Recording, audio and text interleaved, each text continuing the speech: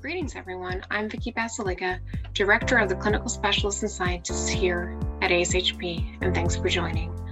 I'm excited to share with you that today's episode is a curated feature from the exceptional programming from the 2021 ASHP Mid-Year Clinical Meeting that focuses on the best practices and actionable steps that you can use in your practice to make meaningful changes towards a more equitable, diverse, and inclusive team and organization. Please enjoy the voices of your colleagues as they share the latest clinical information, best practices, and leadership advice at the world's largest gathering of pharmacists. Medically underserved areas or populations are areas or populations designated as having too few primary care providers, high infant mortality, high poverty, or a high elderly population.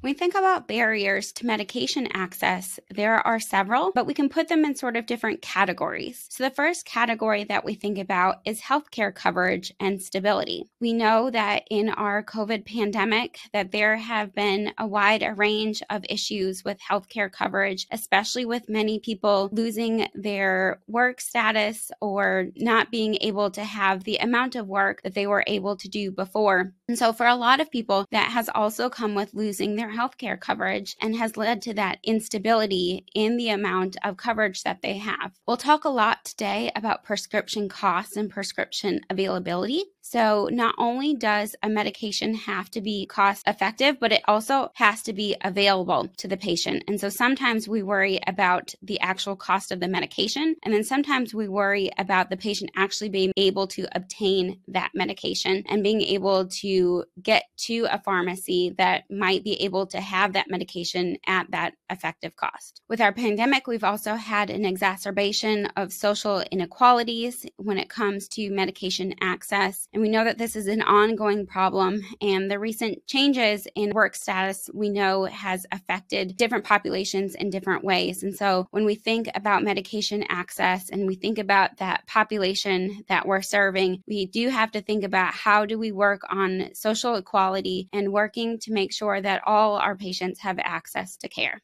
I've already kind of alluded to transportation and location being an issue for many of our patients. The pharmacy or place that the patient might be able to obtain a medication may not seem far away, but given different patient aspects and their ability to have mobility, transportation can look like a lot of different things. And typically we don't think about just distance, but that actual ability to have that transportation in the form of transportation needed to be able to get that medication.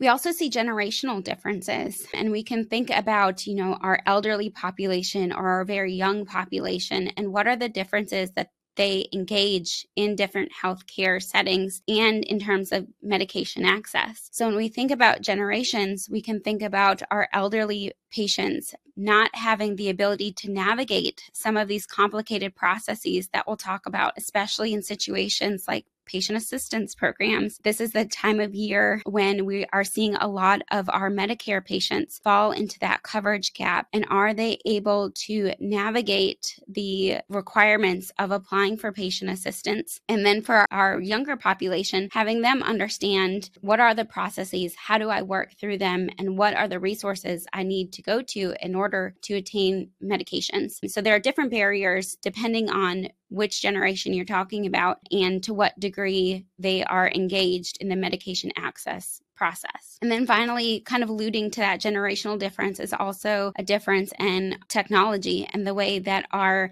patient populations adapt to technology. For some people, we can have an elderly person who I've seen quite a few who engage with technology quite well, and it's not a barrier for them, versus a younger population who may not have access to technology, didn't grow up with the ability to engage in technology. Even though they may be of a younger age, they still may not have that ability. So when we think about technology, both access and adapting to it, we have to think about the specific patient, what is their history, and what is their ability and availability to different technologies. The first resource that we'll talk about today is retail discount medications. So these are medications that are available at various different retail pharmacies, but may be cheaper compared to some of the name brand medications. So first thing we always typically think about is those generic medication lists.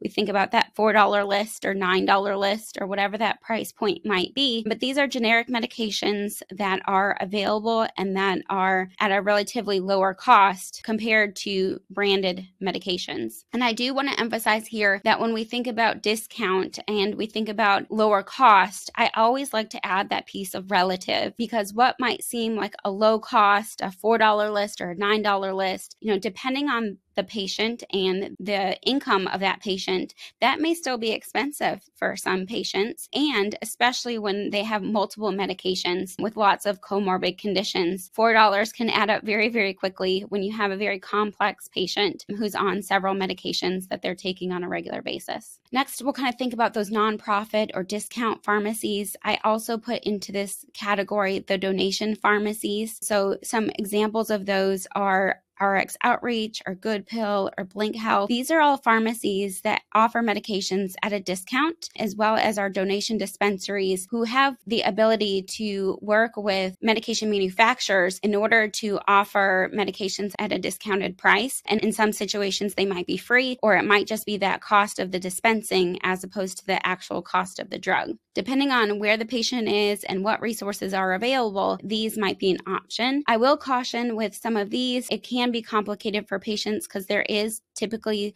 depending on which one it is, still a fee that's associated with the cost of the medication. It might be a low fee, but there's still that fee there. So for our people who are not able to afford any fees at all, this may or may not be a good option. And then we think about discount coupons, and there's various different coupon opportunities that are out there. Common ones include GoodRx, RX Saver. We'll talk a little bit about Needy Meds in a bit. And then, of course, many of our manufacturers for our branded medications do offer manufacturer discount coupons. And so that's an option for some patients. There are some drawbacks to these retail discount programs.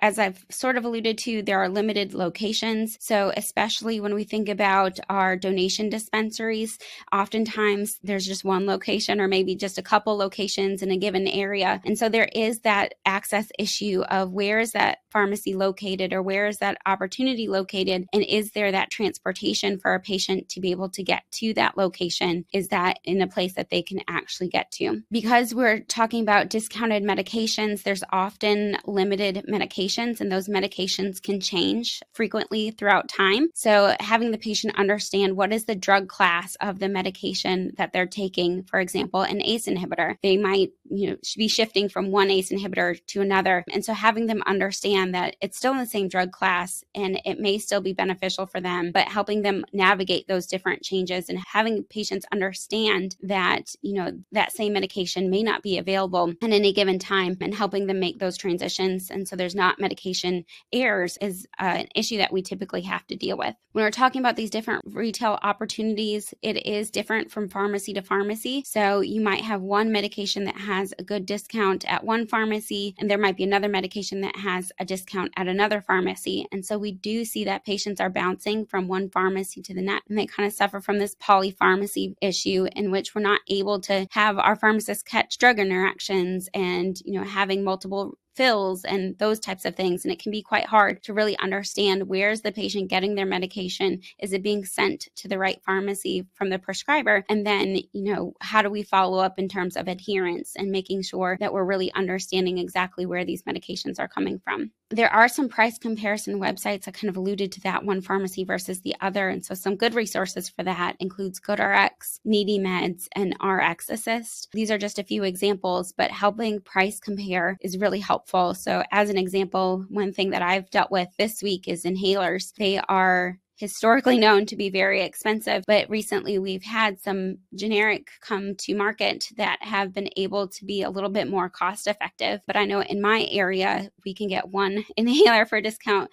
price at one pharmacy versus then we have to go to another pharmacy for another inhaler. So that can get very confusing for the patient, can get very confusing for our healthcare providers and our prescribers. But, when we have patients who do need these resources, it is available. We just have to make sure we're doing lots of documentation. All right, I kind of wanted to walk through Needy Meds and show how this website can be beneficial. So this is Needy Meds, and you'll find right where our arrow is that you can type in the name of a drug drug there, and it will start to provide you with resources that are available for that medication. So once you type in the name of the drug and you select it, it will give you a list of different icons across sort of the underneath where the drug name is listed. And each icon corresponds to the resource that is available if you click on that icon. So NeedyMeds has several resources available. It's quite comprehensive in terms of helping patients with medication access. And so the first icon that is available is patient assistance. This oftentimes, if there's a patient assistance program available for the medication through various manufacturers, that patient assistance link will be connected to that. And it oftentimes gives you some background on what are the requirements for that patient assistance program and gives you the tools to be able to navigate to that to really understand, is that patient eligible for that. There's also an icon for those discounted generics, kind of what we talked about earlier. So that's nice to know, is this available in a generic that's at a discount? It often gives links to those coupons that we mentioned, especially in terms of those manufacturer coupons for many of our patients who are able to utilize those. There's support pages with information, there's drug videos, and there's also drug information, has various different amounts depending on the information available for the medication. So this is a useful resource in terms of helping to find different available options depending on the patient's insurance and whether they qualify for these different programs. In terms of our Medicare patients, there's also a resource available on Medicare.gov and it works similarly in that you can type in the name of a medication and it will help you to find if there is sort of a nationwide pharmaceutical assistance program available for any given medication. And then there's also a state pharmaceutical assistance program search option as well. So different states have different options and different programs are available in different states. And so it can help you to navigate on that sort of state level on what might be available to your patient in your given area. I'd like us to walk through kind of the complexity of our manufacturer medication assistance programs. These are quite complicated, and so we're going to talk about them in a little bit more detail. Different manufacturers have different programs, and the requirements for each medication is different and usually based on the manufacturer, but even within a given manufacturer, sometimes the requirements for different tiers of medications can be different.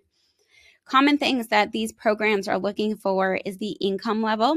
So sometimes they set it at 400% of the poverty line. Sometimes it's 200% of the poverty line. Sometimes it's 300. It all kind of depends on what medication it is and what that program covers. So it's something to think about. Just because a patient may not qualify for one program doesn't mean that they don't qualify for another. Sometimes within the same drug class and sometimes within different drug classes. I work on lots of patients with diabetes. And so with them, we're often switching from one company to another based on the information that they're able to provide to me. These programs are often also based on insurance. It's very common for these programs to have coverage for people who are uninsured and for those in the Medicare gap when they have Medicare Part D. But one thing I do want to highlight here is that this isn't necessarily true for all programs. Typically, we think about the uninsured, but there are some programs, especially now within our pandemic, that have expanded their programs to include those who are not able to afford their medications. And the definition for that is not always well spelled out. And so I usually encourage my patients, especially if I have a program that kind of has that language in it, to apply to see if they would qualify even despite having insurance, especially when it comes to my Medicare patients and that Medicare Part D piece when they fall into that coverage gap. Another component that they typically ask for is residency and citizenship. And so some of them will require citizenship, but others will just require residency and proof of residency. That language difference is important to figure out, are they asking about citizenship or are they asking about residency? And, what evidence does the person you're working with have in order to show their residency versus citizenship and really understanding what is that program asking for. As I mentioned, there are several steps to this process, and anybody who's done this has known the frustrations of all these various different steps and how long this process can take. But what I want to highlight as we go through each one of these steps is our role as the pharmacy team and what we can do to help our patients to get medication access. So it starts with the patient and the patient being able to complete the application and show their documentation. And then there's also typically a provider piece where the provider is providing that prescription for the medication. The application is submitted. it's approved by the manufacturer or the program that you're working with. And then finally, the medication has to be delivered to the patient. So in terms of the patient application, our role in terms of the pharmacy team is to help with medication selection. I alluded to this earlier when I mentioned that, there are some manufacturers that require different criteria for different medications. So within a drug class, you may select one medication or another medication based on what is the information that the patient is able to provide, what kind of documents are they able to provide, and what medication can I then apply for. So you might think outside of the box and think about a different medication in the same drug class that may have different requirements. And this is something I commonly do with many different disease states, but especially our diabetes and our inhalers. I've noticed that these programs are highly variable. So I really encourage that. We can provide education at this point, explaining to our patients what are these different documents that the program is asking for. And then we can follow up. This is the biggest piece I feel like my team does, is we contact our patients, in a few days. Hey, were you able to find that financial document that we discussed? Do you have any questions about that? Such an important piece is that follow up, because these patients often don't understand the process. And it really falls on, at least in my case, a lot of times falls on our team to kind of be those people, to be that cheerleader and to really do that follow-up piece and get those questions answered. Next, it's up to the provider for the prescription. And this is where I find communication is key. When I'm working with patients, I might have switched what medication I used about 3 or 4 times, depending on what kind of information the patient has given to me. And so it's important for our providers to understand what medication are we actually doing, and is that properly documented in the EHR, and really understanding what is the patient taking now and what are they transitioning to, and how are we going to facilitate that transition. And then we'll submit the application. Again, we can follow up here. These applications, sometimes we get communication back on whether that patient has been accepted in the program, and sometimes we don't get that communication. Sometimes that communication is lost. And so following up with the patient and following up with the program to see, did the patient qualify? And then once the medication application has been approved, again, following up to make sure that the shipment of the medication is out and that the patient realizes that they have qualified for the program. And then a lot of these programs do renew annually. So it's really important to make sure we're following up with our patients, knowing when did their application get approved and when will we have to resubmit for renewal.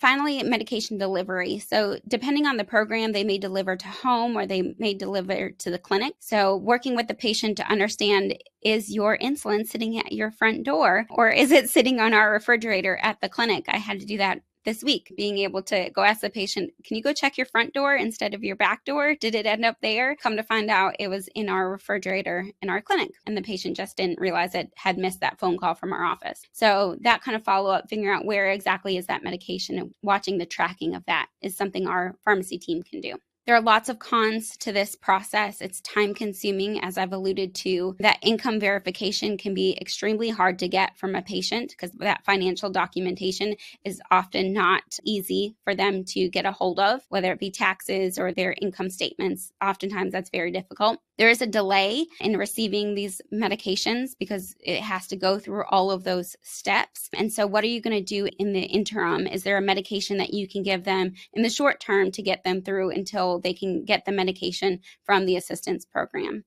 And then oftentimes we don't know what adherence is. There's oftentimes not a pharmacy we can call in this case to be able to see, are they getting the medication and are they taking it on a regular basis? Next, we'll talk a little bit more about medication donation programs. These are often donated drugs from manufacturers. Some examples include Direct Relief, AmeriCares, Dispensary of Hope, the PAN Foundation, and local community programs. These are great opportunities where manufacturers will donate various different drugs, oftentimes free, to their community partners. There's lots of cons to this. There's variability in inventory where, similar to what we talked about before, where you might have been able to get one medication before, but now you can't. These programs also have a lot of reporting requirements. And so the where I've seen these used the most is in free clinics. So when you add that reporting burden, that can have to be difficult for them to track where are these medications going and who's getting them. There's lots of documentation in that to ensure patient safety, but it also is a lot of legwork. And then you often have to store these in the clinic setting or in sort of a pharmacy setting. So is there the physical space available for that? And then finally, because they are donations, a lot of times there'll be early expiration dates. And we may not be able to give the patient a large supply. And so if it's hard for them to get to whatever the dispensary is, and we have that complication of early expiration dates, then that can be complicated in terms of medication access as well. Let's review some additional strategies to promote medication affordability. So we would like to utilize generic medications as they are usually the most cost-effective strategy and allow us to partner with local pharmacy discount programs if available.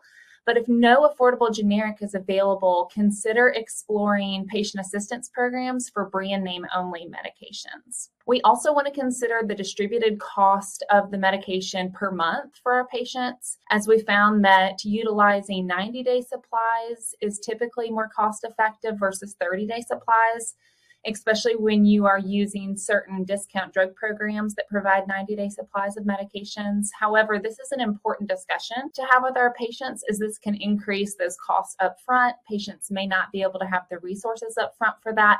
So it would be an important counseling or education point to inform the patient that if they're not able to pay for that prescription for the 90-day supply, they can always request a 30-day supply be filled. And then lastly, we want to make sure that we're making appropriate recommendations to optimize the regimen for affordability. And these may include suggestions such as using an alternate dose or dosage form that may be more affordable, or substituting the medication for another one within the class. Just make sure that if you're suggesting a different dose that they would need a pill cutter for, that they have access to that. And then we also need to review insurance formularies and make sure that we are selecting preferred medications. And sometimes that can be cumbersome to identify if the patient's not quite sure exactly which formulary would apply. And then lastly, we want to encourage and assist our Medicare patients to review their prescription drug plans annually. That's something that the pharmacist can assist with, and that the patients are enrolled in eligible state and federal programs.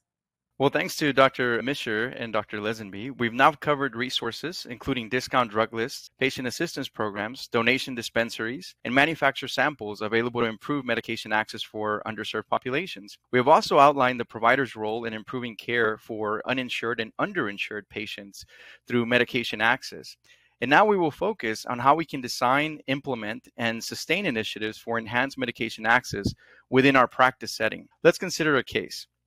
RP is a pharmacist at HCS, a for-profit healthcare system located in a medically underserved area that offers hospital and ambulatory pharmacy services. The patient population consists of 76% uninsured, 6% private insurance, 7% Medicare, and 11% Medicaid patients. Most of the patients are categorized as underserved. Before joining HCS, RP was employed at a not-for-profit major healthcare system, where most patients had excellent medication insurance. For uninsured patients, the MHS Medical Foundation would cover a significant portion of the medication cost. Medication adherence rates and hospital readmission numbers were amongst the best in the country. RP is concerned because most of the medications prescribed at HCS are not filled by the patients, especially the newer and more expensive therapies recommended by evidence-based guidelines as standard of care. What can RP do to encourage medication access for the HCS patients? Well, for starters, RP could find cost-effective therapy champions. This role can be filled by various disciplines. For example, in a hospital or clinic setting, it could be a medical assistant, a social worker, a nurse, a pharmacist, a PA, a physician. And in community pharmacies, it could be pharmacists or technicians. RP could lead or co-lead education initiatives. For example, in-services for providers focusing on topics like those mentioned in previous slides by Drs. Lesenby and Drs. Mischer. In a collaborative approach, the staff at HCS could develop and implement policies and procedures to identify and resolve medication access problems. Think of, for example, standing orders, situations where support staff could automatically interchange between different medications. And obviously, this list is not all inclusive. So finding cost-effective therapy and conducting in-services and establishing standing orders are some approaches to encourage medication access. But how can we make sure these changes are adopted and sustainable? I'm not a gambling person, but if I was, right, I would bet almost everyone listening and watching this today has been part of an organizational change initiative. And many of those changes perhaps were not successful, but some initiatives have beaten the odds. So what are some evidence-based approaches to yield sustained medication access for our underserved patients? One approach is the team steps approach, or team strategies and tools to encourage performance and patient safety, which is a teamwork system developed jointly by the DoD and the Agency for Healthcare Research and Quality to improve institutional collaboration and communication relating to patient safety. Now, while Team Steps teaches teamwork skills and strategies and looks and tools to enhance teamwork, at its roots, it's an organizational change initiative. Further, the good thing is it's entirely available via open access in the websites listed below at the bottom of the slide. So how do we get started? Well, we get started with Team Steps change model, Kotler's 8 steps of changes, and 10 steps of implementation planning. The first thing is we need to create a sense of urgency, talking about a need for change, right? More importantly, the consequences of not changing. So what happens if we don't implement this change? Our patients continue to go without medication, our patients continue to be readmitted, and costs continue to rise. And the frustration that we continue to have as healthcare providers continues to rise. So we need to think of ways to solve the problem to make the case for change. The next thing we got to do is we got to pull together the guiding team.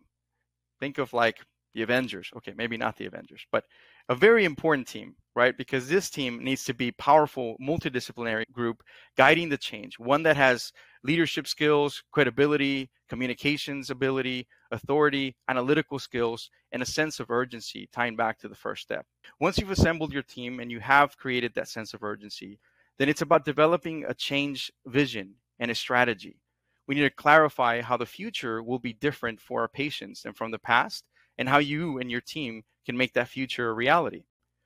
As leaders, we have to create a compelling vision, one that answers questions, what do we want to achieve and where do we want to be in the future in terms of our healthcare setting?